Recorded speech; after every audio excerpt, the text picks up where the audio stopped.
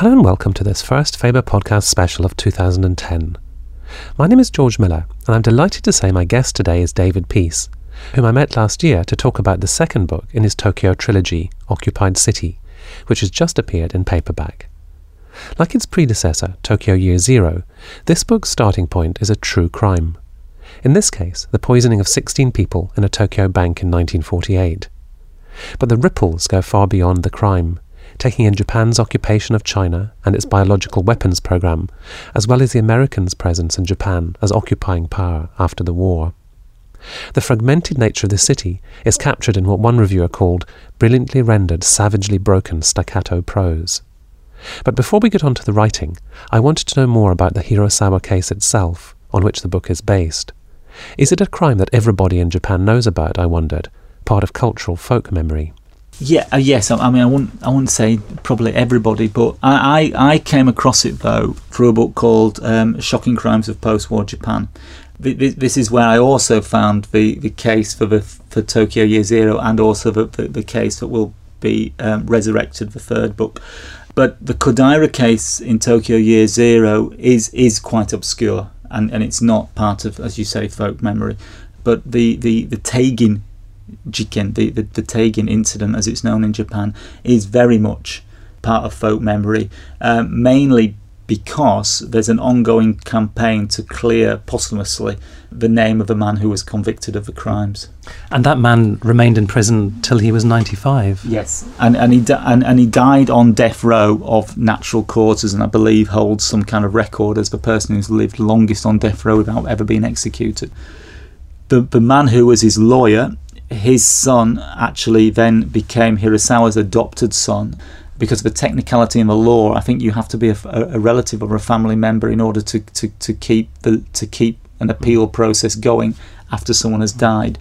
And so Hirosawa's adopted son continues to campaign to clear his adopted father's name. And so, you know, on the anniversary of a crime in January every year, there is some kind of, you know, demonstration or feature on TV. Hirosawa, the man as well, who was convicted, and as obviously I believe wrongly convicted of the crime, was also an artist. And once a year there's an exhibition in Tokyo of his artwork, again in order to try to raise public interest in the issue. So, can you say just what the bare bones of this crime were, and what in particular attracted you as a novelist to it? It's occupied Japan.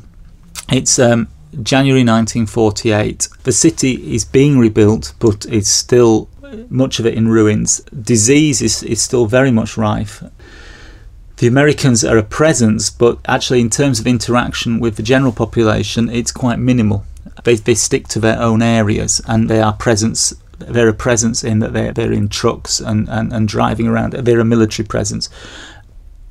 A man walks into a bank in the Ikebukuro area of Tokyo. He is Japanese, but he is wearing the armband that marks him as a member of the occupation, in that he's representing the occupation. He says he is a doctor. He says there has been an outbreak of dysentery in the area. He says that he needs to give each member of the bank the antidote, the medicine that will inoculate them against the dysentery. This is after the bank's closed. The assistant manager gathers the 16 people around. The doctor pours out the medicine in 16 teacups. Within minutes, 10 are dead instantly. 2 then die later in hospital, and 4 people survive. Some money went missing from the bank, but by no means all the money. And again, this is again open to debate about. I mean, because the crime scene was so open, it's not clear whether actually this so-called doctor took the money, or whether actually just neighbours or policemen could have taken it. Fast forwarding 6 months to the August of 48, a man called Hirosawa, a slightly known painter, is arrested and charged. He first confesses and then denies it, and as we said earlier, he's sentenced to death but never executed, and dies many years later of natural causes. What attracted me to it from a point of view of writing a novel about it was that I felt that, well, I feel strongly if you're going to write about crime, you have to have, I think, something beyond a kind of voyeuristic interest in the crimes and the deaths and so on. You can argue that all crimes to some extent say something about the society in which they're created in, but I think some crimes say much more than others. And I felt that this crime provided a way of looking at, again, a city under occupation, about what it means to be, I mean, to backtrack a little bit, with Tokyo Year Zero, to me it was to write about what it was to be a city in a time of defeat. This, to me, is a book about what it is to be a city under occupation.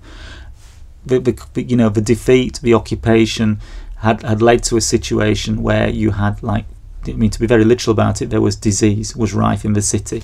These people drank this medicine because they believed that this man was part of the occupation, that he came with the authority of the occupation, and that he then, was going to cure them and save them from this illness.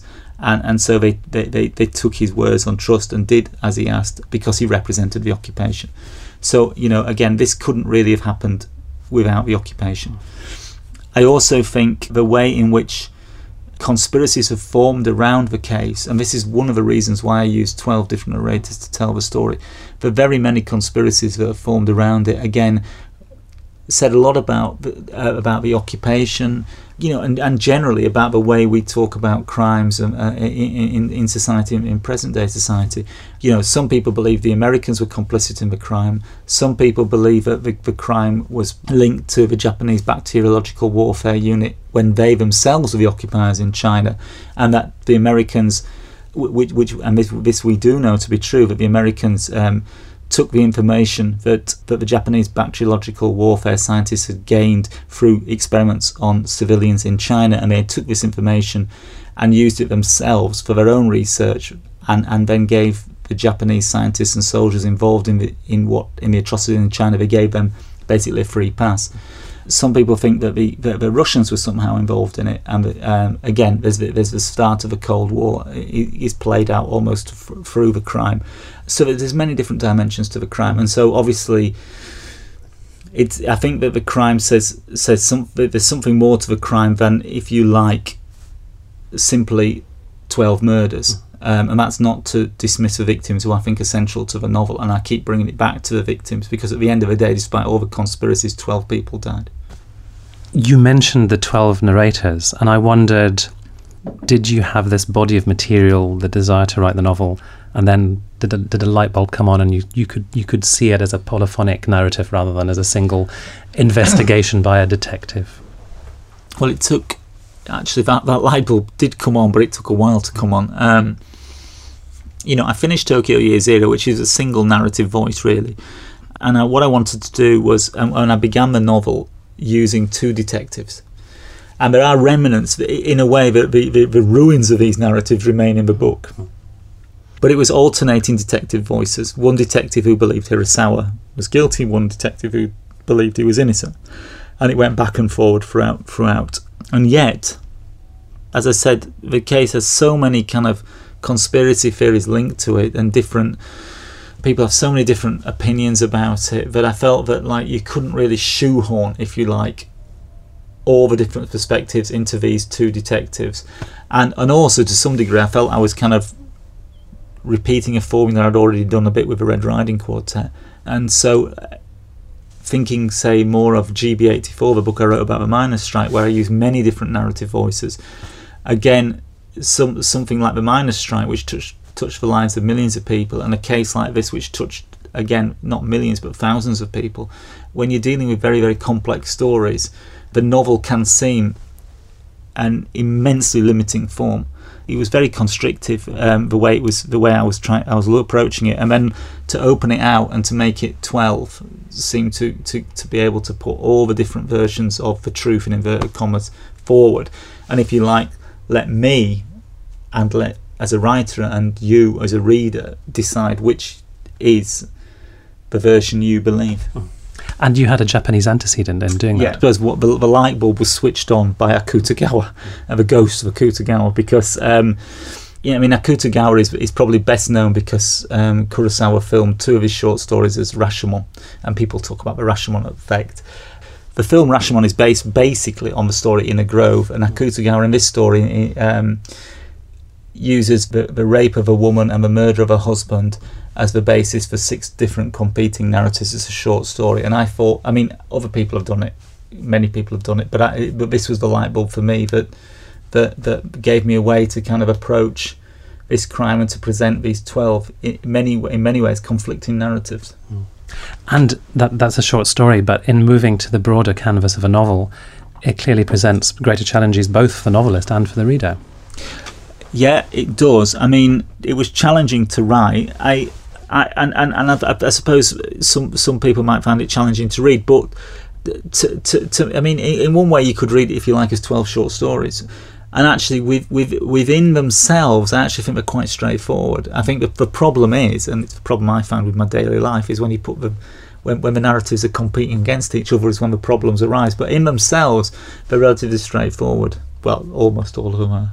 And you mentioned the importance of not losing sight of the victims when you're writing about crime.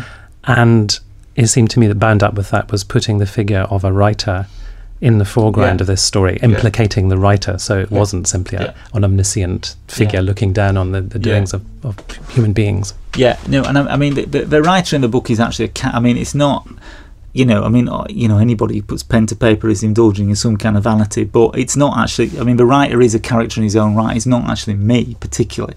But, it goes back to this, for all along I've had this kind of very uncomfortable relationship with writing about crime in the form of a novel, and then obviously specifically the crime novel, because, there's no escaping the fact that for very many people read crime novels, and myself included, as a form of entertainment, and I've never felt very comfortable with the notion of crime as entertainment, whether that be imagined crimes or real crimes, because I mean, murders, even if you imagine a murder, there are obviously still precedents every day, and we turn this into a form of entertainment, and I mean, there's a lot in the book is to do with the, if you like, the ethics and morality of turning crime, and then specifically true crime, into a form of entertainment.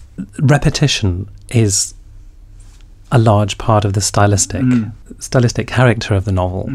And it seemed to me that was kind of pointing in two directions, possibly. One was towards a sort of the ritualistic, the sort of threnodic commemoration of the dead. And the other was sort of pointing towards madness and disintegration, in the way that when someone is sort of suffering from mental disintegration, things can kind of compulsively repeat in their heads. And it seemed to me that you were playing with both of those, not playing, but deploying both of those strategies in using repetition.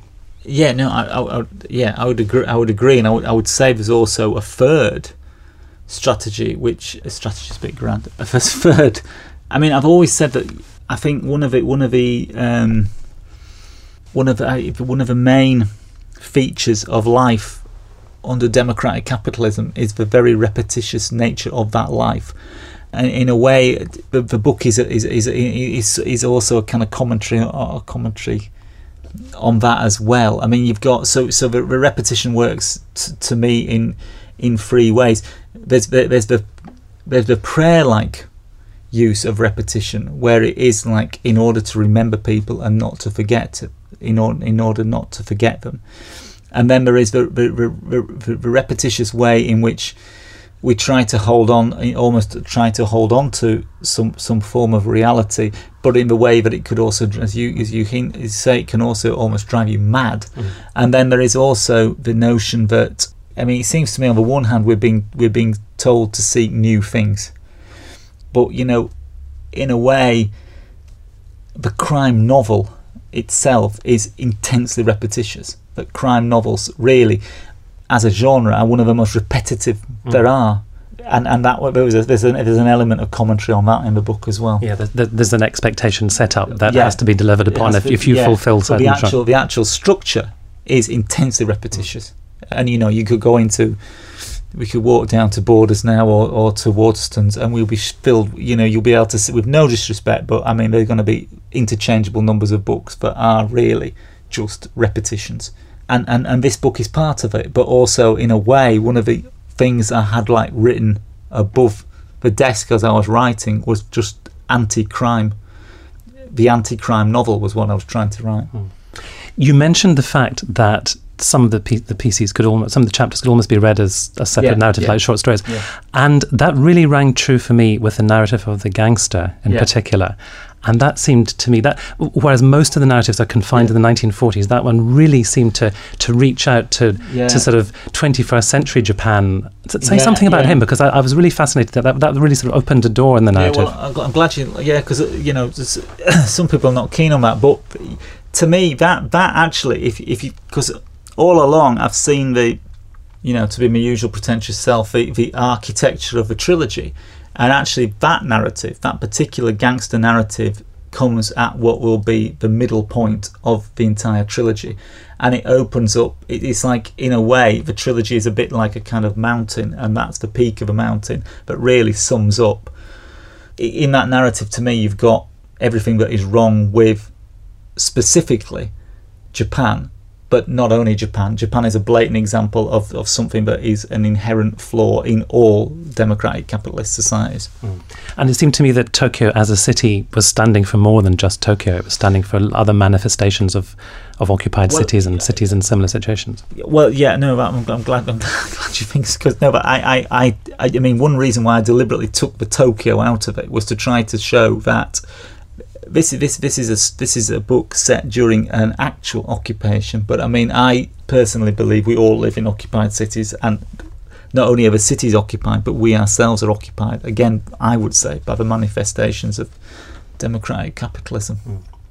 Is one of the things you want to do to bring to light something which is not very much depicted, certainly in English, a period of history? I mean, I imagine if you go to present-day Tokyo, it's very difficult to get the sort of atmosphere that you evoke in the book. It's almost like it's been erased. Is what you're trying to do to sort of bring back some kind of historical consciousness that you think is in danger of being lost? I mean, well, very much this Tokyo that you see, apart from, as you say, in the gangster narrative, this Tokyo is gone. As I said, it kind of, I was trying to work on two levels, in that I wanted the book, the crimes are rooted in a specific time and place, but also then to widen it so that there were parallels to the way we live now, the cities we live in now. But in I suppose in all the books as well, there is this feeling of lost histories and lost narratives, and what are the histories we pass on, what are the histories we teach. Even if we resurrect, if you like, a crime such as this, how do we do it? Do we turn it into entertainment? What is our, now in 2009, what is our relationship with the past? Is again part of the book. Let me ask you finally, David, do you know yet what you're going to do with the third book in the trilogy? Has it coalesced in your mind? Yeah, I know what the story deals with, I know the structure, and starting next week I'll begin, and it should be finished by the end of March. I mean, I'm very excited about it, because it's, whereas Red Riding I kind of made it up as I went along, with this I've kind of had a kind of plan all along, so all shall be revealed. Thank you very much. I was talking to David Peace about Occupied City, which is out now in paperback, as is the first volume in the trilogy, Tokyo Year Zero. Full details of David's earlier books can be found on the Faber website at faber.co.uk. I hope you've enjoyed this Faber podcast special, and you'll join me again later this month when my guests in the January podcast will include New York novelist Jonathan Lethem. Until then, thank you very much for listening, and goodbye.